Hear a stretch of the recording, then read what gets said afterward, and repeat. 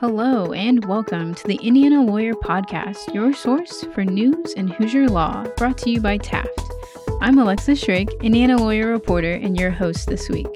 Thanks for joining us. As always, I'm here in our Monument Circle studio with Daniel Carson to give you the rundown on the week's news. Plus, I chat with David Duncan, IndyBar's newest president, about his goals for this year.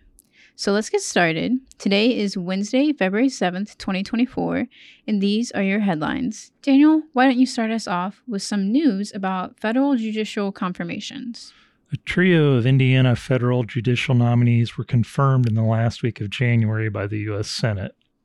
Joshua P. Kolar, formerly a magistrate judge on the Indiana Northern District Court, has been confirmed to the Seventh Circuit Court of Appeals. The Senate confirmed Kolar January 30th to the appellate court with a 66-25 vote. Kolar was nominated last July to fill the vacancy created by the 2022 death of Seventh Circuit Judge Michael Kahn. A pair of U.S. District Court for the Northern District of Indiana judicial vacancies were also filled after the Senate confirmed St. Joseph Superior Judge Crystal C. Briscoe and Elkhart Superior Judge Gretchen S. Lund by wide margins. Lund was confirmed by an 87-6 vote, while Briscoe was confirmed with a 67-32 vote. Quote, "That is a pretty strong bipartisan vote, and I think Indiana Senator Todd Young's support was critical," said Carl Tobias, a University of Richmond School of Law professor, regarding Briscoe's vote. According to Tobias, Lund received the smallest number of negative votes among the 127 Biden administration federal district judge nominees who received roll call votes. Briscoe and Lund will fill the vacancies created by Judges Teresa Springman and John DiGiulio taking senior status on January 23, 2021 and July 17, 2023, respectively. Thanks, Daniel. Staying with the federal courts, it was announced by the U.S. District Court for the Northern District of Indiana that Senior Judge William C. Lee died on January 20th. Lee was 85 and passed away peacefully, the court announced. The Hoosier native was born in Fort Wayne and left to earn his undergraduate degree from Yale University and then his J.D. from the University of Chicago Law School in 1962. Lee was former President Ronald Reagan's first appointee to the federal bench in July 1981.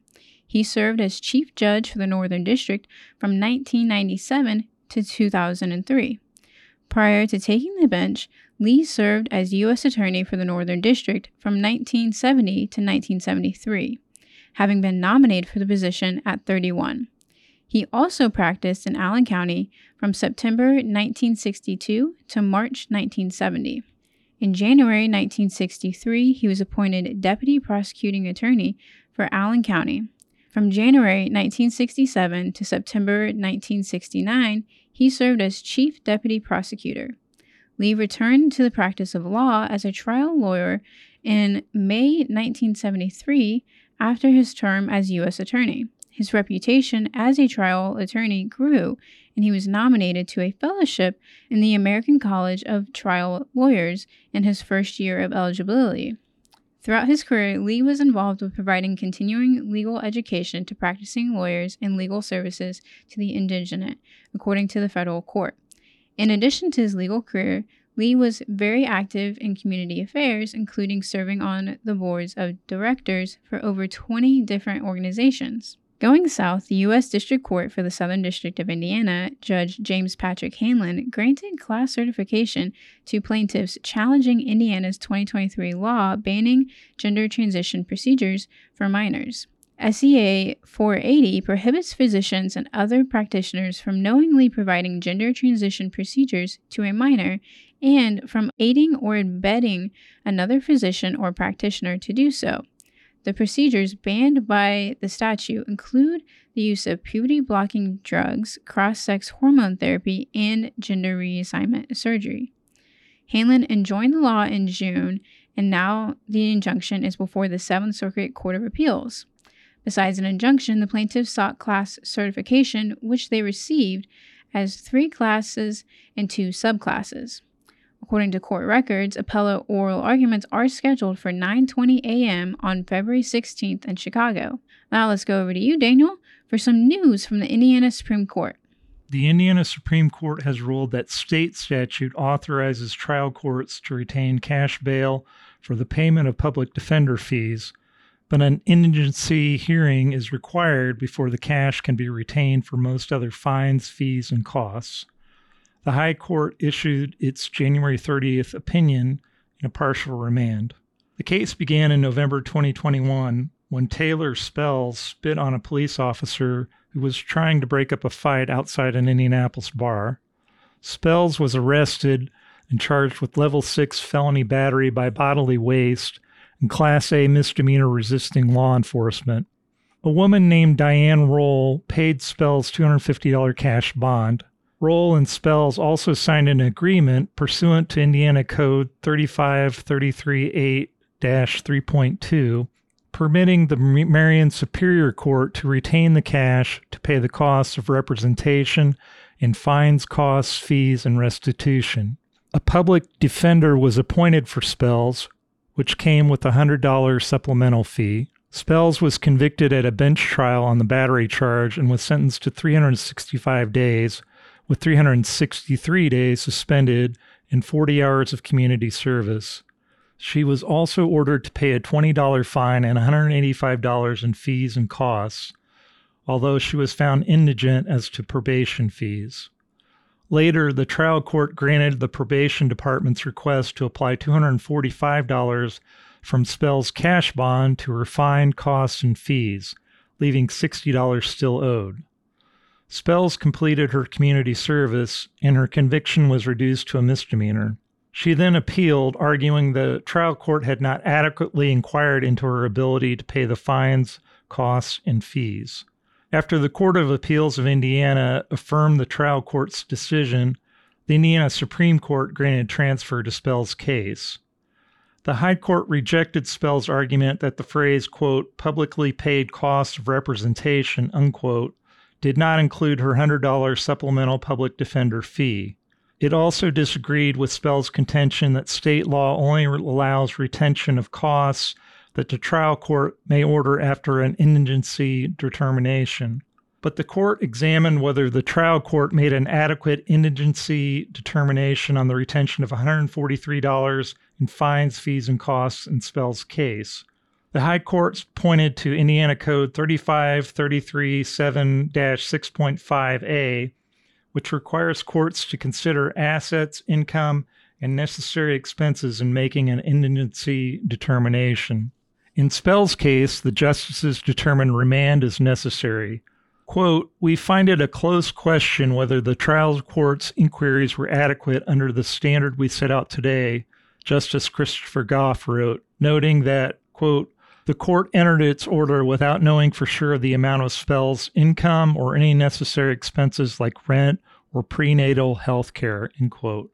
Goff continued, quote, we think that the trial court, having found Spells indigent as to representation and probation fees, should have investigated more deeply just what Spells could afford to pay in fines, costs, and other fees. The High Court concluded, quote, on these facts and under the standard announced in this opinion, we conclude that the trial court did not undertake a sufficient indigency inquiry, end quote.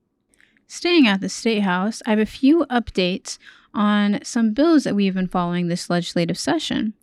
As we begin to approach the halfway point in the legislative session, here's an update on some of the bills that we have been following. House Bill 1238 on competency to stand trial passed out of the House and is now awaiting a Senate committee appointment. The bill would allow for a court to dismiss criminal charges without prejudice if the defendant has a certain diagnosis and the defendant is charged with a misdemeanor or a level 6 felony. The bill would also require the Division of Mental Health and Addiction to establish a training program to certify a competency evaluator to assist a court in determining competency. House Bill 1101 on courts for children 3 years of age and younger in need of services has passed the House and is awaiting to be assigned a Senate committee. The bill would establish a safe baby court as a type of problem-solving court. Senate Bill 14, which addresses the right of certain persons to carry a handgun in the State House and State Capitol complex, has passed the Senate and is now awaiting to be assigned to a House committee. The bill would allow the State Attorney General, Secretary of State, Treasurer, and Comptroller and their staff members to carry a handgun if they are not otherwise barred by state or federal law. Members of the General Assembly are already allowed to carry a handgun in the State House. Be sure to keep an eye on our website for more coverage of family law and other judicial legislation. Back to you, Daniel. You have news on the state's Civic Health Index. What's happening there? There are a lot of areas where Hoosiers could make strides in improving the state's civic health, but Indiana's voter registration numbers continue to be the most significant problem. That's a key finding from the 2023 Indiana Civic Health Index, a report released by the Indiana Bar Foundation and its partners in the Indiana Civics Coalition. The 2023 INCHI is the sixth edition of the report, which was first released in 2011. Charles Dunlap, the Bar Foundation's president and CEO, said there are some areas where Indiana has demonstrated strong civic health. For example, Dunlap pointed to the new state requirement, which began in January, that all sixth grade students take one semester of civics education. He said Indiana is one of only 7 states with a middle school civics requirement. But voter registration and turnout remaining daunting challenges in Indiana. The INCHI lists formal participation in the electoral process in the form of voter registration and turnout as the state's most significant civic health challenge. According to the report, Indiana ranked 50th in the nation in voting in 2022, with a national voting rate of 52.2% exceeding Indiana's 41.9%. Quote, "It should be noted that Indiana consistently placed in the bottom 10 of all states on midterm voter turnout since 2010. The presidential election year turnout was even less encouraging," end quote, the report states. In 2012, Indiana ranked 36 in voter turnout, but by 2020, the state's rank in presidential election years fell to 46th. The state's voter registration ranking has consistently fallen between 2010 and 2022, according to the report, with its most recent rank of 40th at 66.5%. Quote, "It is in the area of voter registration that the most significant impact can be made in preparation for the upcoming 2024 election, especially with the concentrated focus on registration of Hoosier youth," the report says. And now turning to leadership in law. Nominations for Indiana Lawyers' 2024 Leadership in Law Awards are now open. Nominations for the Distinguished Barrister, Up-and-Coming Lawyer, Legal Support Stars, and Lifetime Achievement Awards can be submitted online through 11:59 p.m. on March 5th. Since 2006, the Leadership in Law Awards have honored 15 distinguished barristers who have practiced law for at least 20 years, as well as 15 up-and-coming lawyers who have practiced for 10 years or less. Beginning in 2021, Indiana Lawyer also began recognizing legal support stars who enhance the practice of law through their work as paralegals or other legal support staff. Also in 2021, Indiana Lawyer introduced the Lifetime Achievement Award, its most prestigious honor. The Lifetime Achievement Award honors a lawyer whose contributions to the legal profession are so remarkable that they merit singular recognition. Previous winners of the Lifetime Achievement Award include former Congresswoman Susan Brooks, Lacey Johnson of Taft, Stettinius, and Hollister, Senior Judge Sarah Evans Barker of the U.S. District Court for the Southern District of Indiana, and former Indiana Chief Justice Randall Shepard. The 2024 Leadership in Law Awards will honor recipients in all 4 categories. Award criteria and nomination information are available online. Recipients will be honored at an event in Indianapolis on May 30th. Finally, to wrap up this week's headlines, I will be profiling an Indianapolis mother in the story of her 2 boys and lawmakers' efforts to provide permanency for our next print issue. House Bill 1310 on children in need of services was amended on second reading to have the bill go into effect when it is signed rather than in the summer. The mother has a termination of parental rights hearing scheduled for May, but if the bill goes into effect, that could change things. You can find my story in the February 14th print edition. Okay, that'll do for this week's headlines. As always, if you want more legal news, check us out at theindianalawyer.com. Stick around after our sponsor break to hear my interview all about IndyBar.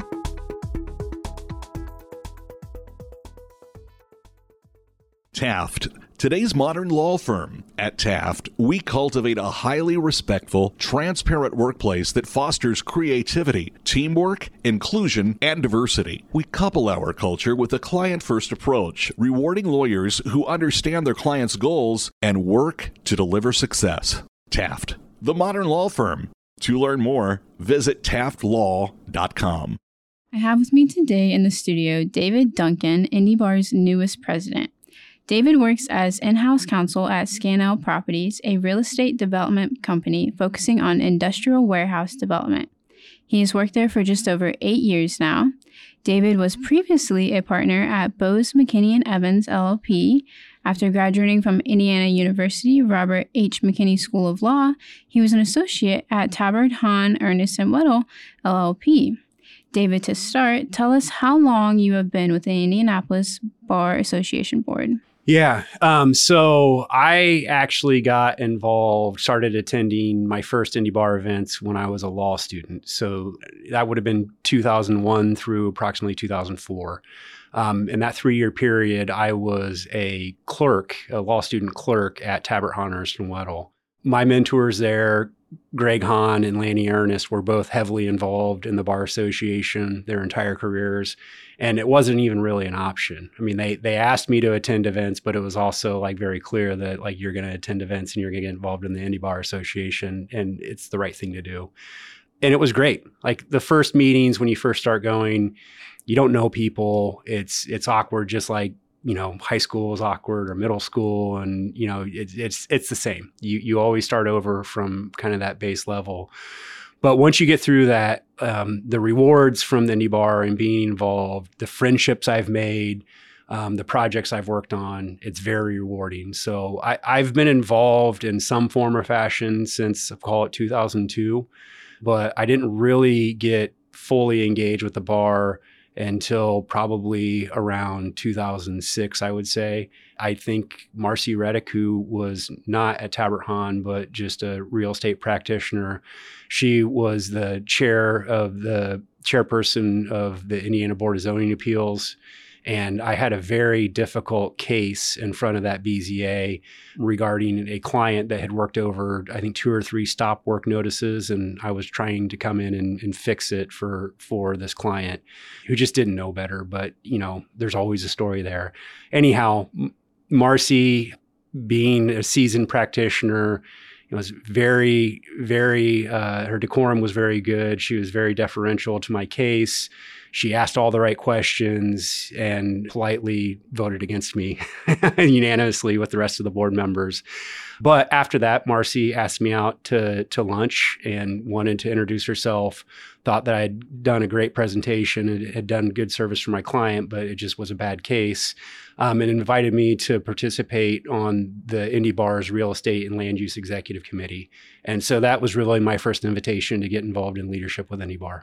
Did you ever expect that you may, become IndyBar president one day? No, I mean, it's a tough question.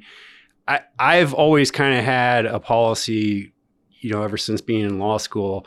I didn't really want to be involved in something I wouldn't want to run, right? Like if I'm the type of personality that, maybe you call it a control freak, but when I get involved in something, I want to be involved in a very meaningful way. And I want to make sure that I'm dedicating my time to things that are that important to me, that I want to be in a real leadership position of and have a vested interest in the outcome of what we're working on. So I always saw myself being involved as a leader in some form or fashion, but I don't know that I ever thought I would be president of IndyBar. And mostly that's because when I look at the presidents that have come before me, and I'm sure that will come after, they're what I would consider real lawyers, right? Like they're the litigators. They go in front of judges and juries. It's the kind of romantic version of what you think of a lawyer after reading To Kill a Mockingbird or watching, LA Law or what have you.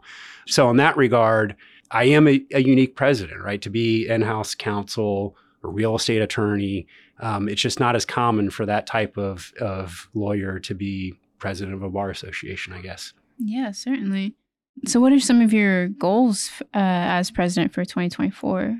Yeah. So luckily, my goals for 2024 are somewhat dictated by the strategic planning that the IndyBar undertakes every 3 years or so. So the way that we set up our chain of succession on president, you're actually elected 2 years out.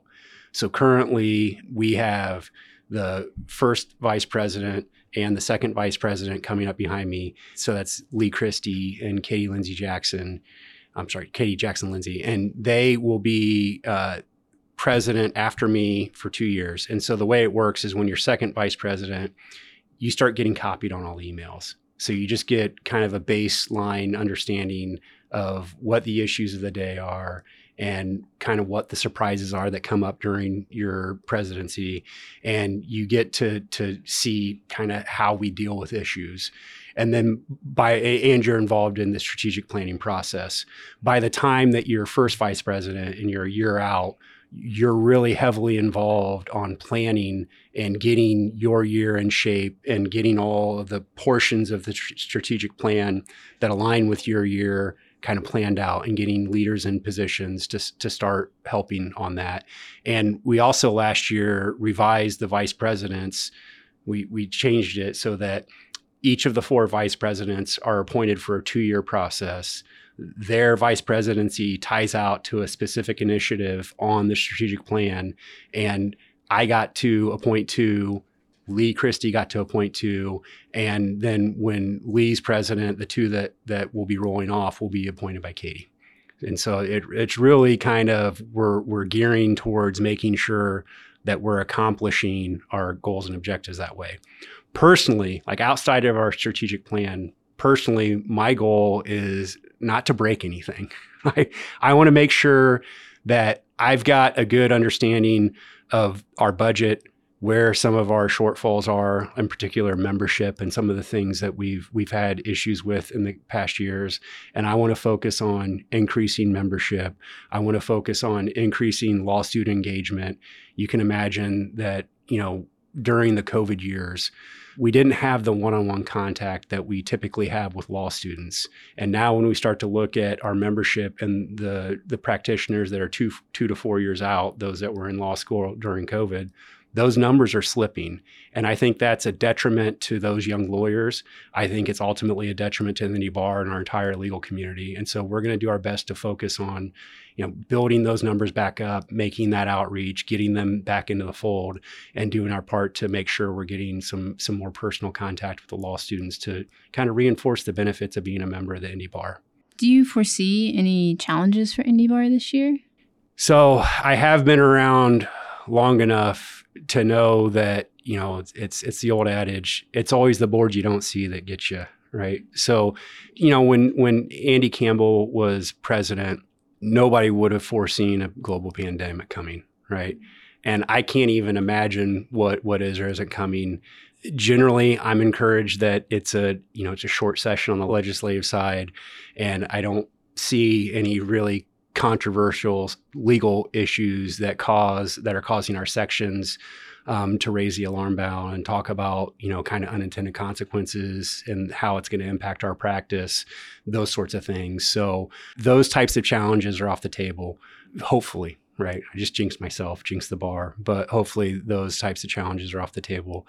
So really it's a matter of focusing on membership and making sure that we're doing a really good job of getting our personal outreach and asking people that have been members but have gone away, why they went away, reinforcing the value that we bring, the value proposition that we have, and figuring out what it is that we can do to that we haven't been doing to add value, to give us new opportunities with people that maybe haven't been members.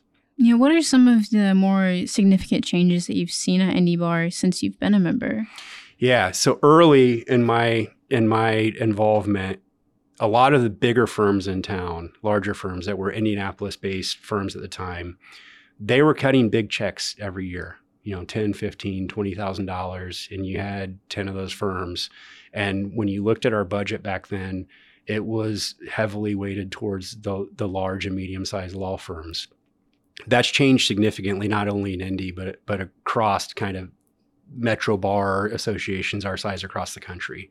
There's been a lot of acquisition in the medium to large size of firms where you have now national and regional firms that have consolidated, and they don't have the same local presence that they used to. So if you think about like Bingham McHale's, now Denton's, that's one of the largest global firms that there is out there, Fagery, Drinker, et cetera. And so we still get support from the local attorneys in those law firms, but it's certainly not the same level that we had 20 years ago. And the other thing, that the opportunity of that is that now a lot of our dues revenue and our sponsorship revenue comes from smaller firms who are a lot more, there's a lot more attorneys on the whole number-wise. And the fact that we're now engaging with those members and growing that membership base and getting them to come back, that's all, in my mind, generally positive, but it's been a pretty significant change in the makeup, the cross-section of our membership. Yeah. So I guess, to kind of switch gears a little bit and focus a little bit more on you, what kind of inspires you? My wife and kids. I know that's maybe cliche, but Sarah is, she's really got a gift of working with people directly in her social skills. And she's always got this way of, be in an event with her and come into a conversation after saying hi to somebody. She's talking with somebody and they're just like completely open with Sarah and so engaging. And I just think she's got this way of welcoming and kind of immediately relating to people. And I wish I had more of that. And when I look at my kids, they definitely, some of that's rubbed off on them. But just seeing the adversity that they face on a day-to-day basis and they overcome it, right? And they each in their own way, but it's inspiring and it puts the problems that I face with on a daily basis in perspective and kind of serves as a source of inspiration to get up and go fight the good fight. Yeah. Whenever, you're not working and, doing your work at IndyBar and at Scannell Properties, what are some of your hobbies? Yeah. So I used to be a big golfer, not so much within, I'd say, the past 3 or 4 years. Now it is, due to all of the conflicts with soccer and dance and baseball and all of the things that our children and our lives kind of draw us in all these different directions. It's sad to say, but I don't have a lot of time for hobbies. It's just not, golf is just gone. And I miss it, but I don't, right? Like the time that I get to spend watching my kids kind of become successful in their own little individual way is awesome. And it's so rewarding. So I think that's a bit of a hobby. As far as like kind of getting rid of stress at the end of the day and trying to unwind, I would say it's running. Right. I'm not a marathoner. I don't have the ambition to be like a competitive runner in that regard. I'm more of I'll sign up for a mini marathon just to give myself a goal to work towards, but it's a big stress reliever. And so most of the time, if I'm not with the family, going to soccer, baseball or whatever, it's running with friends. Yeah. So kind of going back to IndyBar, what is, something that you're looking forward to the most in your new role? So this goes kind of hand in hand with leaving private practice and going in-house. There are definitely things in private practice that I won't miss, entering the billable hour at the end of every day, dealing with, problem clients that are hard to manage and some of the political nature of a large law firm, right? Like you won't miss that stuff, but interacting with people, interacting with our peers on a regular basis and being more involved with attorneys outside of your immediate area and kind of hearing what makes them tick, what we can do to make their practice better and being involved in the process of kind of building a organization that serves all of our members and addresses their concerns that are legitimate and not only impact their practice, but impact their clients' lives. Like, that's very rewarding to me. And it's one of the things that I look forward to the most. Like that level of interaction with other practicing attorneys is just, it's great. Yeah, absolutely. Yeah, I think that covers a lot of the questions. Did you have anything else you kind of wanted to add that I didn't think to ask you? No, I this is great. I really appreciate the time. IndyBar is a terrific organization. The IndyBar Foundation, which is the fundraising arm of the IndyBar, is where I got my start. It's an equally good organization. I would encourage all of our listeners to get involved in both IndyBar and the IndyBar Foundation and to support our efforts. The best way to do that here currently is to sign up to attend IndyBar's Got Talent. You can buy tickets online. It's going to be on February 10th at the Vogue Theater, and I look forward to seeing you there. Yeah. Are you going to have a talent that you're going to show off? I can't carry a tune. I've never been able to. But my wife and children don't have that same, affliction. So maybe I'll get them to sign up for something. Yeah. Well, that's exciting. All right, so that'll do for this week's interview. David, thank you again for joining me today. To our listeners, head over to the IndianaLawyer.com to hear our past interviews. You can also find us on your favorite podcast apps. We'll talk to you soon.